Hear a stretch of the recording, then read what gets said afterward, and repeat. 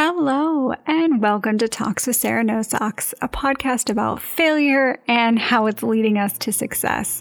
Each week, I sit down on Mondays and share my weekly failures with you. And I'm joined on Fridays with a special guest who's sharing their own story of failure and how that's led to their current success. Sit back, relax, and enjoy this week's show.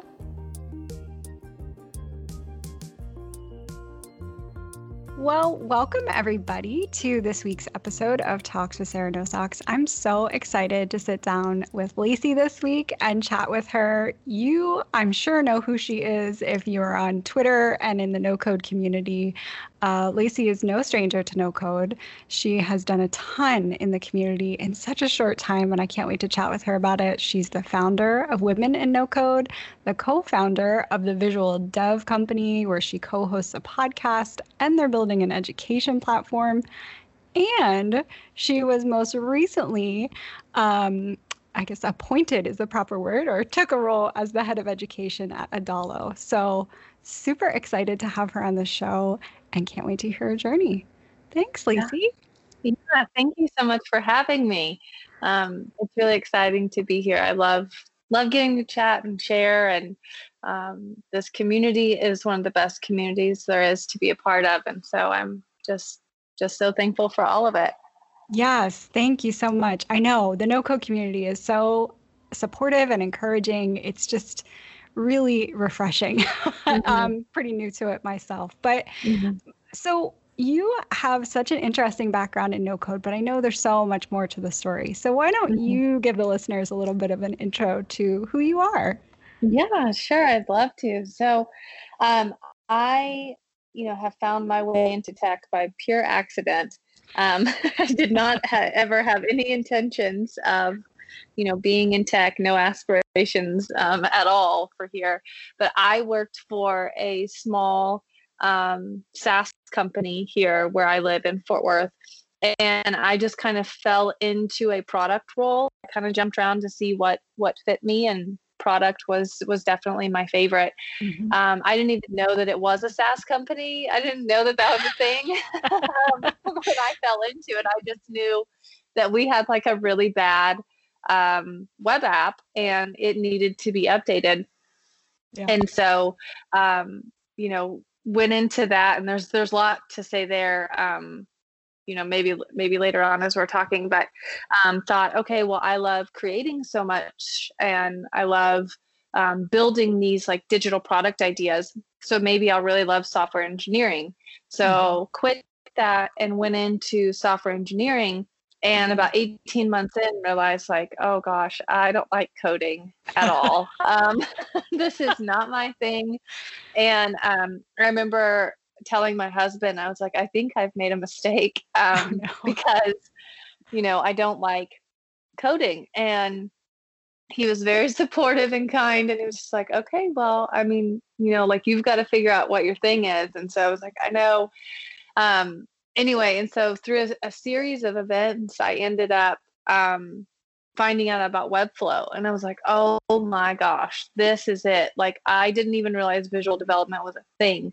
And started working in Webflow. And I'd really never done too much like front end work, like just websites. I'd mostly been working like with all back end apps. And so it was definitely a new experience for me, but I just loved it and fell in love with it right away and just jumped in and started creating. And then I thought, like, I wonder if there's more to this. And so I got on Twitter, and I had like, I was not using Twitter for anything but stalking, like that's yes. All my account was.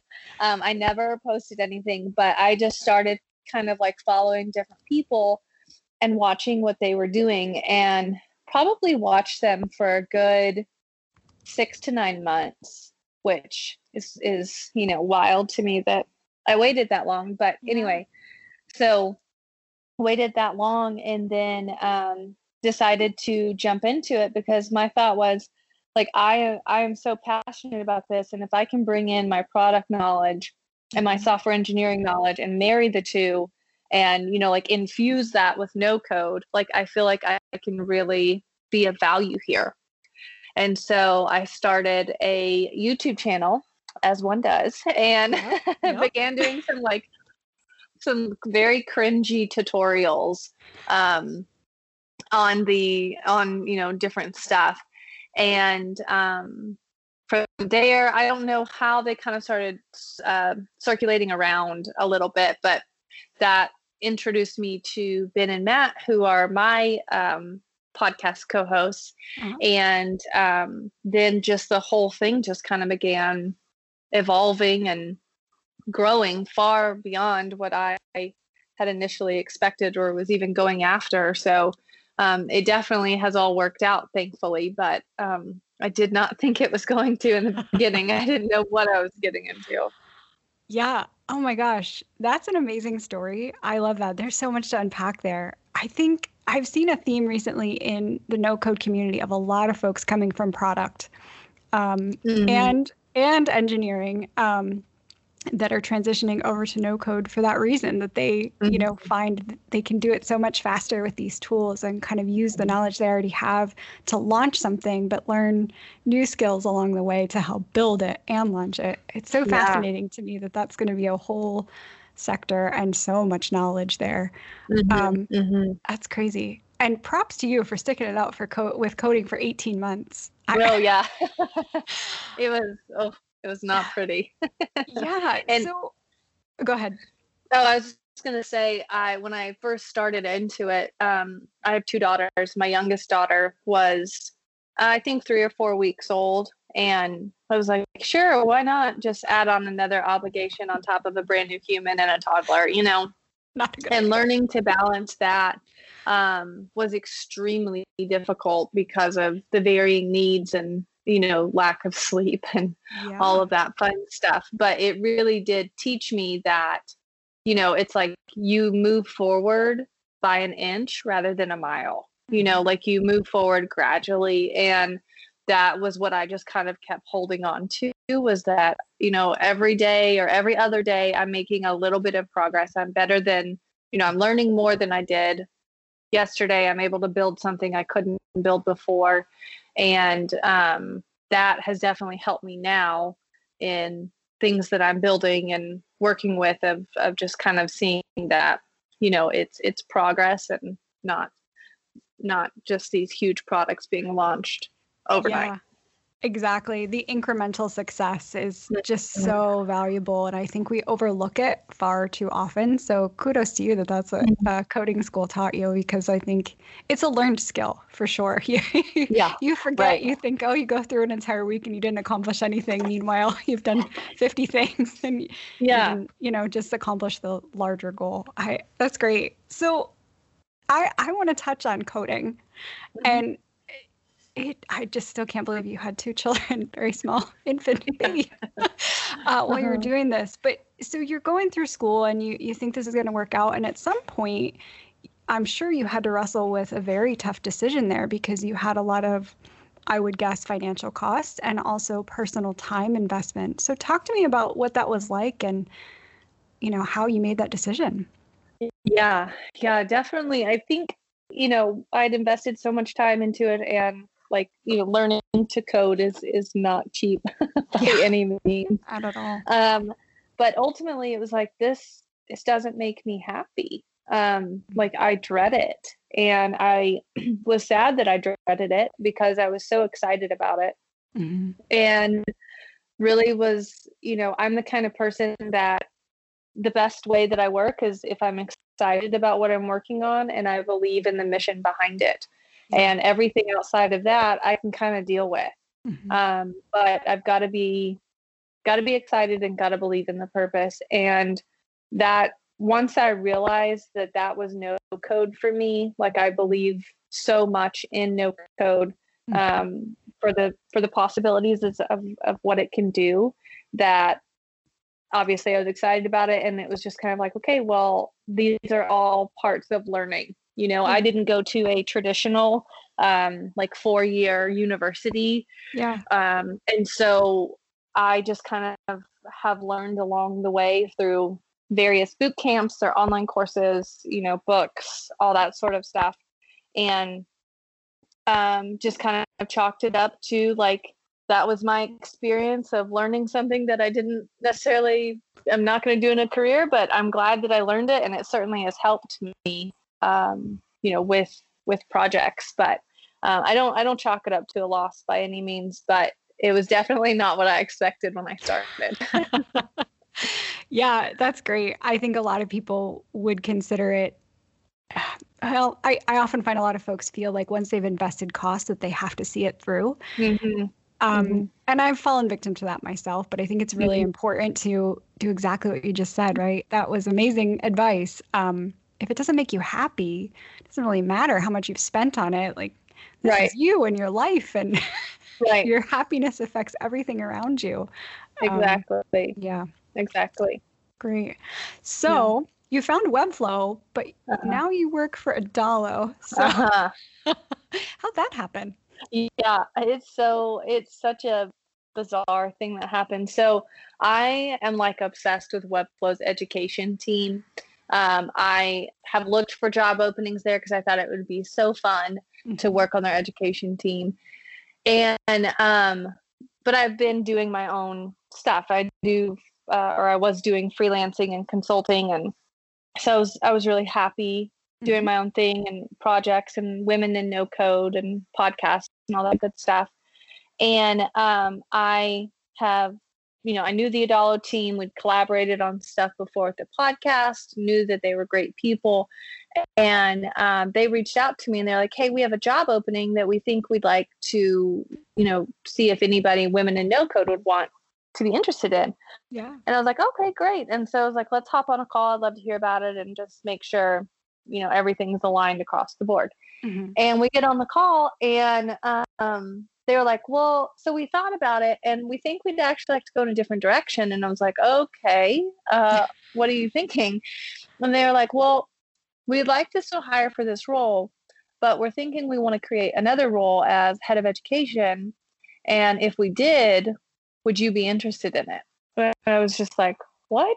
Like, I was not expecting that at all.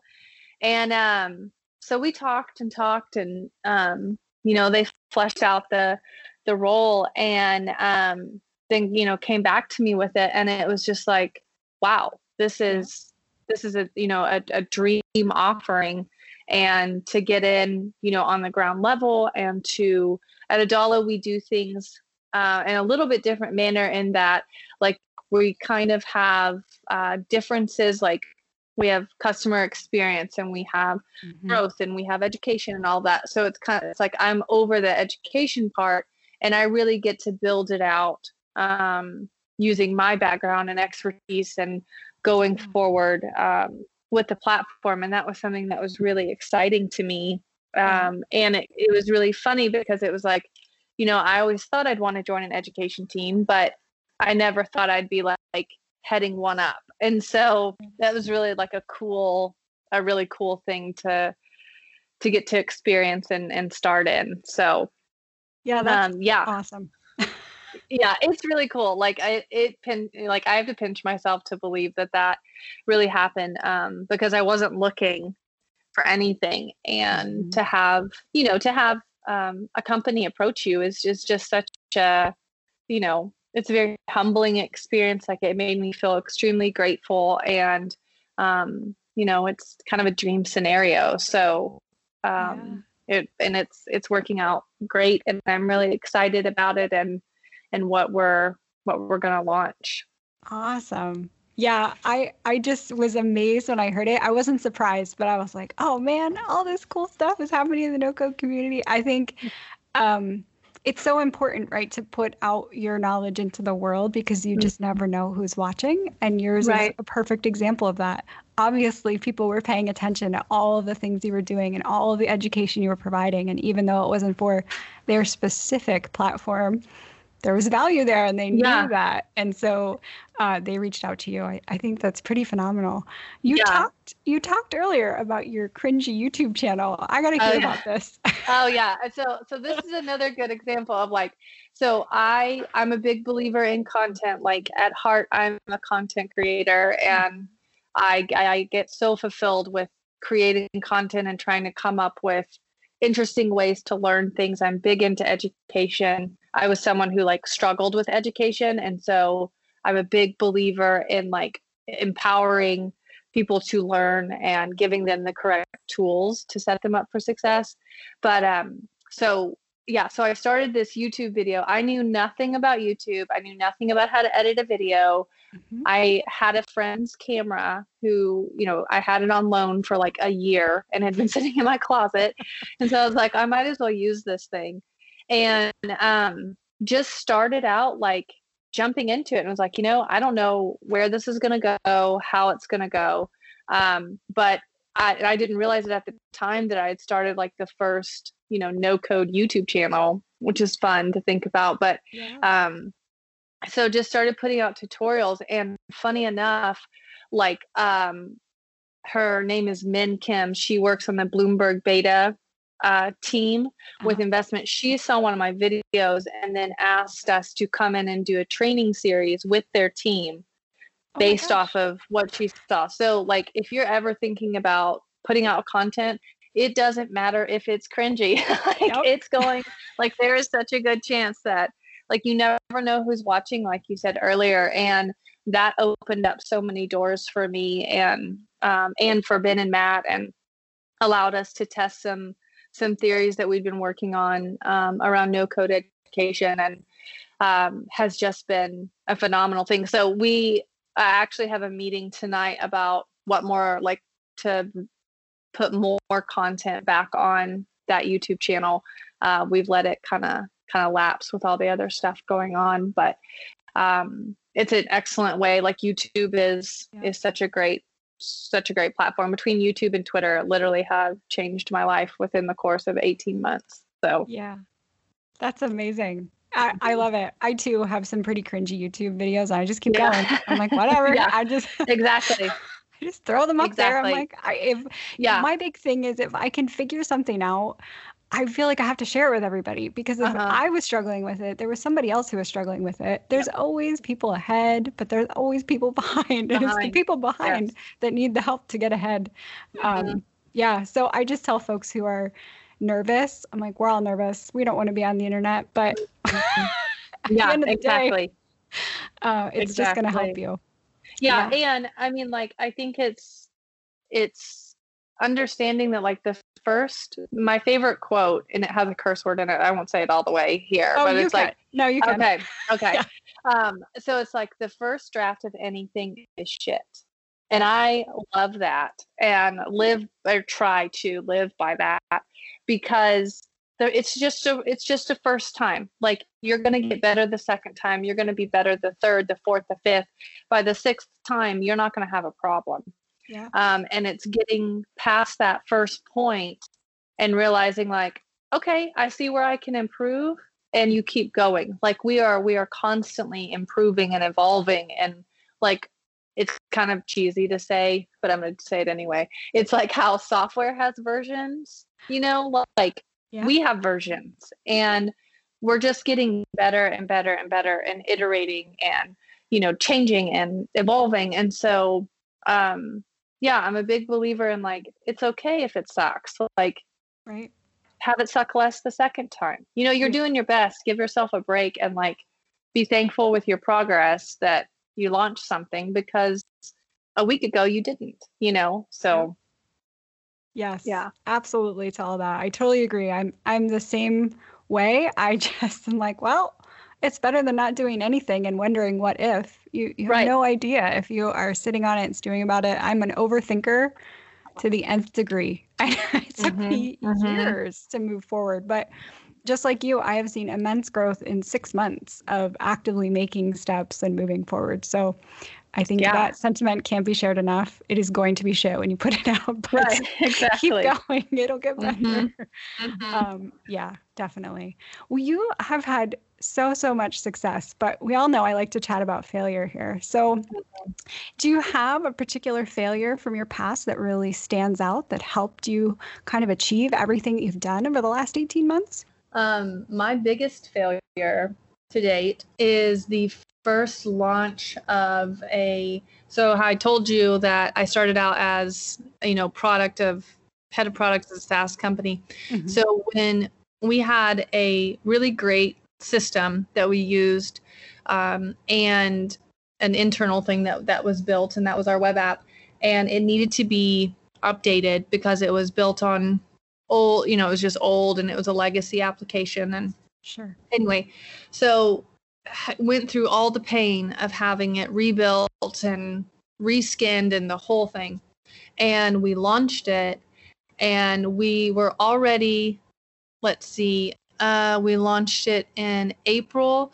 We were supposed to launch it in January, and January was like our hard stop, but it got pushed to April. And while that's not necessarily like super my fault because I wasn't writing the code, right. But anyway, so we launched it, and then the whole thing crashed. All of our users lost their data, and we launched it during peak season. So everything, I mean, it was awful.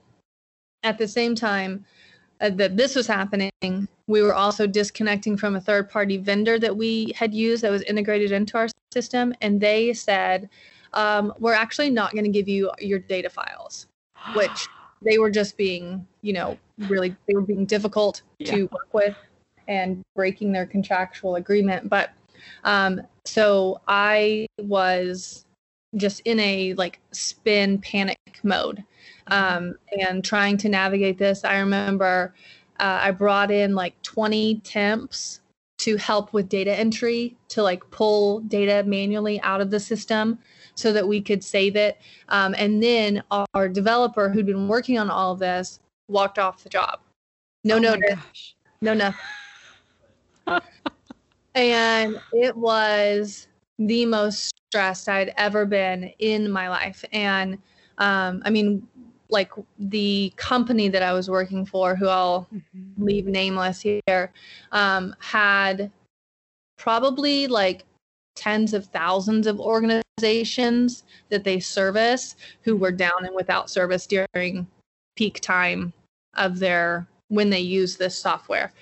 And for that to happen was just so bad. It was, I took it as such a failure personally, because it was this was my baby in a way. And, these were all of my things. And, it just fell flat on its face. And it was it was such a terrible experience. It was so bad. Thankfully, it took weeks, but everything got back up and running and smoothed out, and, didn't lose too many customers. But it was a failure. And, I learned a lot about launching, and a lot about, what to do and what not to do. And for my first big launch, I learned more through the failure than I did through the creation process. And also just learned software is imperfect and things happen, and it's not an exact science, but it was a doozy. Something that I still have talked to my therapist about, because I'm just can't believe that happened. But anyway, it was a mess for sure. Yeah. Wow. Yeah, that's kind of one of those horror stories that we hear about, I think, from corporate a lot. Remember that time that the product went live and didn't work at all? Yeah. Oh, yeah. Nightmarish stuff. So did you end up having to take ownership for anything, or did you internalize that ownership of the failure because you were the product lead? I internalized it. I also think some of the higher ups in the company weren't appropriately placing ownership on other people that should have had ownership over it, and rather placing it on me. But it in moments like that, people lose their head and their cool and in stress, and so it happens. But I definitely internalized a lot of it, of thinking, hindsight's always 20/20. You always want to go and think that you could have made better choices, but the reality is that you make the best choices with the information that you have, and that's all you can do. Yep. And exactly. things are gonna crash. They're gonna do it. But I think if I could go back, I would have not allowed myself to internalize it, realizing that,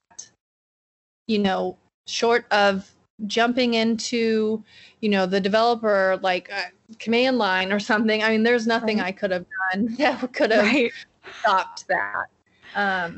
But, just seeing it as it's also with working with a team and making sure that you have a good team in place. And so it's still one of those things that is still a little hard.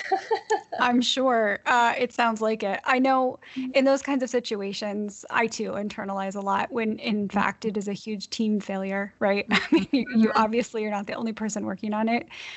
It's different when it's just you and you're your own company. Of course, then you don't really have anybody else to point fingers at. But I think it's so important when those kind of larger team failures happen that if you are internalizing, you make sure you're only taking on maybe what you feel like you could have done better, and then just write it down so you know next time. Right. I often, in those situations, it is a heightened state. You're very emotional and upset. And if you have bosses and things that are kind of, coming down on you a little bit hard, it can be very difficult afterwards to really remember what went wrong and what you would do differently next time. I'm sure you learned a ton of amazing lessons from it, things that warning signs that you can look out for and different communication techniques. And I'm sure there's a ton that you've gathered over the years from it. Yeah. Oh yeah, definitely. Definitely. And it sucks that it happened. It was painful, but I'm thankful for it. And I'm thankful of what it, revealed about just the whole situation and how you kind of overcome these things. And, even people's true colors, that was good too to see. And so, definitely not something I ever want to experience again, but I'm, I got that under my belt. Yeah, that's great. And I wonder, did it have any impact on your exit from product? Like, did that impact your decision? Was that timing correlated at all? Funny you say that. Yes, it was. So at that time, what I didn't mention earlier was while all of this was happening, my dad was actually dying of stage 4 cancer. So I was my brother and I were his caregivers during this time. And so we knew we were getting close to the end. And I realized that I wanted to be with him. And I wanted to focus on whatever time I had left there.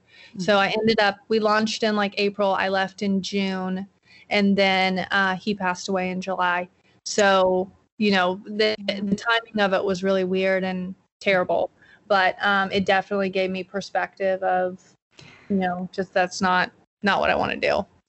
Yeah. It's a horrible situation, but I'm really happy that you were able to have that time, and I'm sure you were too. Yeah. Oh, definitely. Definitely. Yeah. I don't have any regrets about that at all. Just the whole thing was so incredibly stressful. And it was a good thing to make that transition when I did, and definitely am the better for it now. You've taken all of that, and my gosh, you said it's just been 18 months pretty much. Has it been 18 months since that exit to today? No, because you were in school. You were in coding school for 18 months. Yeah. It's still a pretty short window. Yeah, it is a really short window, like all things considered, for sure. Yeah. I think I left that company in 2016. Okay. So, somewhere in there. But yeah. So relatively short to go from that to then, having a baby, and then to going into, software engineering, to then, going into no code. So it's been a lot going on. So many moving parts. That's wow, amazing. And in the middle there, you were also doing freelance contracting work. So I talk with a lot of folks, almost everybody on here, I think, does some sort of freelance or contracting, even if they have a day job on the side. What advice do you have for folks who are dipping their toes into those waters? I've actually teamed up with, so I'm in the On Deck no code cohort thing. Yes. And I've teamed up with two other guys that I know really well, Alan and Joe, and we are launching a platform purely for freelancers, for visual developers. Love it. That's awesome. To give them education, resources, help them essentially like soup to nuts with everything, and then also working with companies to give for jobs, and helping educate the companies on setting proper rates and all of that sort of thing. So we created this because the three of us have been freelancing, and we realized like as no code grows, so is the freelancing going to grow. Mm-hmm. And a lot of these people are just picking it up on the side and have never done anything of the sort before. Yep. And so we're like, okay, if we can spare them the pain that we have endured, then that's something that we want to do. So I really wasn't even going to plug. It's called Visual. I wasn't even going to plug it on this at all. But having a community has been so helpful. Like Ben and Matt, before Matt took over 80/20, he had a agency called Webster Peace. Mm-hmm. And so he was doing, I mean, it was more agency work, but still lots of freelancing stuff. Yeah. Ben does freelancing on the side as well. And I mean, without them, I can't tell you like how many mistakes or how many things I would have, contractual agreements I would have gotten into that I shouldn't have been in. Yeah. So it's more than just doing a job and getting paid for it. You really are like, mm-hmm. You need to know about contracts. You need to understand timeline. You need to understand scope. Mm-hmm. You need to understand the tools, technical capabilities, so much of that. And so that, something that if I were to tell someone going into freelancing right now is I would say start off as small as you possibly can and allow for incremental growth. Everybody wants the $10,000, $20,000 jobs, right. And those are great jobs, but start off with the $500 jobs or the free jobs, mm-hmm. For friends and family, because that's also going to help you understand the dynamic that you're creating. Yes. And expectations and deliverables, timelines, all of that. That's going to set you up a lot further than if you jump in with a bigger client. Even if your work is really good, there's just a whole other business side to it that is there. And if it's managed properly, it can go really well. And if it's not, then it will not go well. Yes, that's amazing advice. And I'm so excited for this platform to launch. Yeah. It's so needed. It just freelancing, I think with COVID as well, you had a lot of folks enter the freelance community, not necessarily in no code, but in every sector, because they were laid off or hours were cut and they needed cash. And one thing I'm super, super grateful for that I failed miserably at last year was getting clients, but I spent a lot of time working with an attorney and going through a contract and getting insurance and doing all of the businessy side stuff that literally took me 6 months to be sure I had right and I was comfortable and I understood what these language and clauses all meant. And that has just helped me so much this year because, you get contracts in front of you and you're like, wait a minute. I have a problem with that. And you don't think about that because you're like, I just want to make cool shit and get paid. What's the problem? Right. It's like, well, there's this other piece to it that is in the middle. So if you can help freelancers understand how to do that and companies understand how to accurately pay and appropriately pay people, amazing. I can't wait. Yeah, it's going to be great. Yeah, we're really excited about it. And, it's something that have talked with so many different agencies around and they are having such a hard time finding freelancers. Like there's a freelancer shortage. Get out. It really stuff comes through Adalo a lot and we're like, our experts are already taking so many jobs. Yeah. Like they're looking at quitting their job now because they're getting so many, or Bubble. And it's been fascinating because some of these agencies are building web apps for larger companies. They're not labeling it as no code, of course. Like no one in their realm cares how it's built. Sure. But seeing some of these projects come across of I cannot believe that this is built off of Bubble and nobody knows it. You know what I mean? Like, it's just really cool. Yeah. Wow. Well, that's very interesting to hear that there's a shortage of freelancers, because I feel like, hi, I'm here. Anybody? Right. Yeah. Yeah. Well, and I think it's all about connections and network, you know, and that's the hardest thing is getting that. And, and then, you know, it seems like you've got to in some way differentiate yourself, however that whole thing works. Honestly, I'm glad to like be out of that realm right now, because that was like the most stressful part to me. It is. You know, I love working with the clients, but getting them in the door sometimes, you know, took every ounce of patience I had. Yes. But yeah, I mean, definitely in terms of, you know, thinking of, and I say a shortage, I think I'm meaning as far as like people who are truly experts in their domain. Sure. You know, like someone wants to build a Bitcoin thing. I don't even know what I'm talking about, but something like sounds really complicated. Right. And everyone's like kind of scratching their heads of like, I don't know how we would do that. So anyway, stuff like that. Yeah, I think that's I've seen a lot of no-code operations. They don't understand the tools they need and how to stack those tools to make it work efficiently. They may have an amazing dev team that could put them all together, but they don't even know where to start with these different tools. And the space, I think, is so new and very ripe for normalizing a bit of the language for companies who have no idea what no code is, nor do they care, but they need the people that do. Right. And bridging that gap. You know, you talked about On Deck, and I had KP on when he just was brought on to On Deck, and you know they announced that they were launching in January, and I really need to get him back on to talk about it. Super jealous, tons of FOMO about the On Deck no code. Oh yeah. Group. I think there's going to be some really amazing stuff coming out of that in the next few weeks. So yeah, very exciting. I definitely do too. I'm so excited and so pumped for all of them. You know, that's one of the best things about the community is like everyone's excited for everyone, even if they have competing products. Like it's like we're all kids in candy stores, you know, and it's like no one cares if you got the same kind of candy. Everyone's just happy that everyone gets candy, you know? Yes. It's pretty wonderful. I'm just excited to watch it grow. And I'm every day I'm like, oh, this is such a great community. I'm so glad I'm part of it. And it feels like it's this small, tight-knit little group, even though it's so expansive, but it really does feel like a small town community. Maybe that's just me anyway. That's how it feels like to me.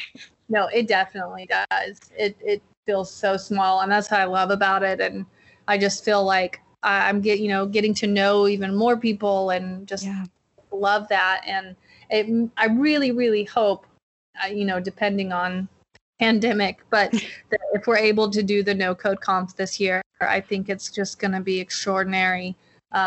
If we can all kind of gather together, that would just, be such happy times. It would be awesome. I'm going to keep my fingers crossed that that's a possibility, at least in the next, year or two. That would be great. Yeah. Definitely. Yeah. Awesome. Well, you have given such great advice and shared so many wonderful insights. Do you have any parting wisdom for our guests at all? Nothing particular other than, I would say don't be afraid to fail. And I know that sounds trite and like, oh yeah, easier said than done. But really, you're only going to get better, and you have to put the judgments about your work and yourself aside and realize that you're doing the best that you can. And that's where everyone starts out. Everyone starts out on the bottom, and you're going to, keep staying on the bottom the longer you sit there. So, don't be afraid. And like, I know that one thing I see around Twitter so much is like build in public, and I love it. And I think it's great.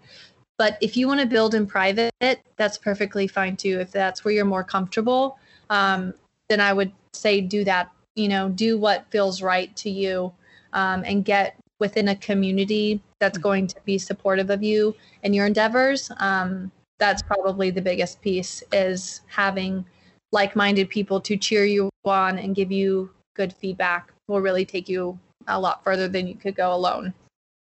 Yeah. That's amazing. Very sound advice. Community is huge. I was slow to find my community, but I'm part of a few really amazing communities within the no code community now. And it has made the world of difference. So I think that's great advice, especially if you are afraid of build in public, which I know a lot of people who are introverted are, and there's nothing wrong with that. Right. Yeah. Awesome. Totally. Very cool. Well, thank you so much for spending time with me today and sharing your story and your failure. I really appreciate it. Where can folks find you? Yeah, I keep saying I'm going to put a website up, but it's been a year, so I don't know that happened. Just on Twitter, at Lacey Kessler is the best place to reach me. I hang out there a lot. Awesome. I'll be sure to link it in the show notes, and I'll link Women in No Code, so you can hop over to that community as well, and all the cool things that you're doing all over the interwebs. Love it. Sweet. Thank you. Thanks so much for having me on. I really appreciate it. And that wraps up this week's show. Thank you to our guest for joining us, sharing your journey, your fails, and lessons along the way. If you want to follow along in between episodes, you can catch me on Twitter at Sarah No Socks. And if you haven't already, please don't forget to subscribe, rate, and review. It really does help the podcast. Until next time, bye.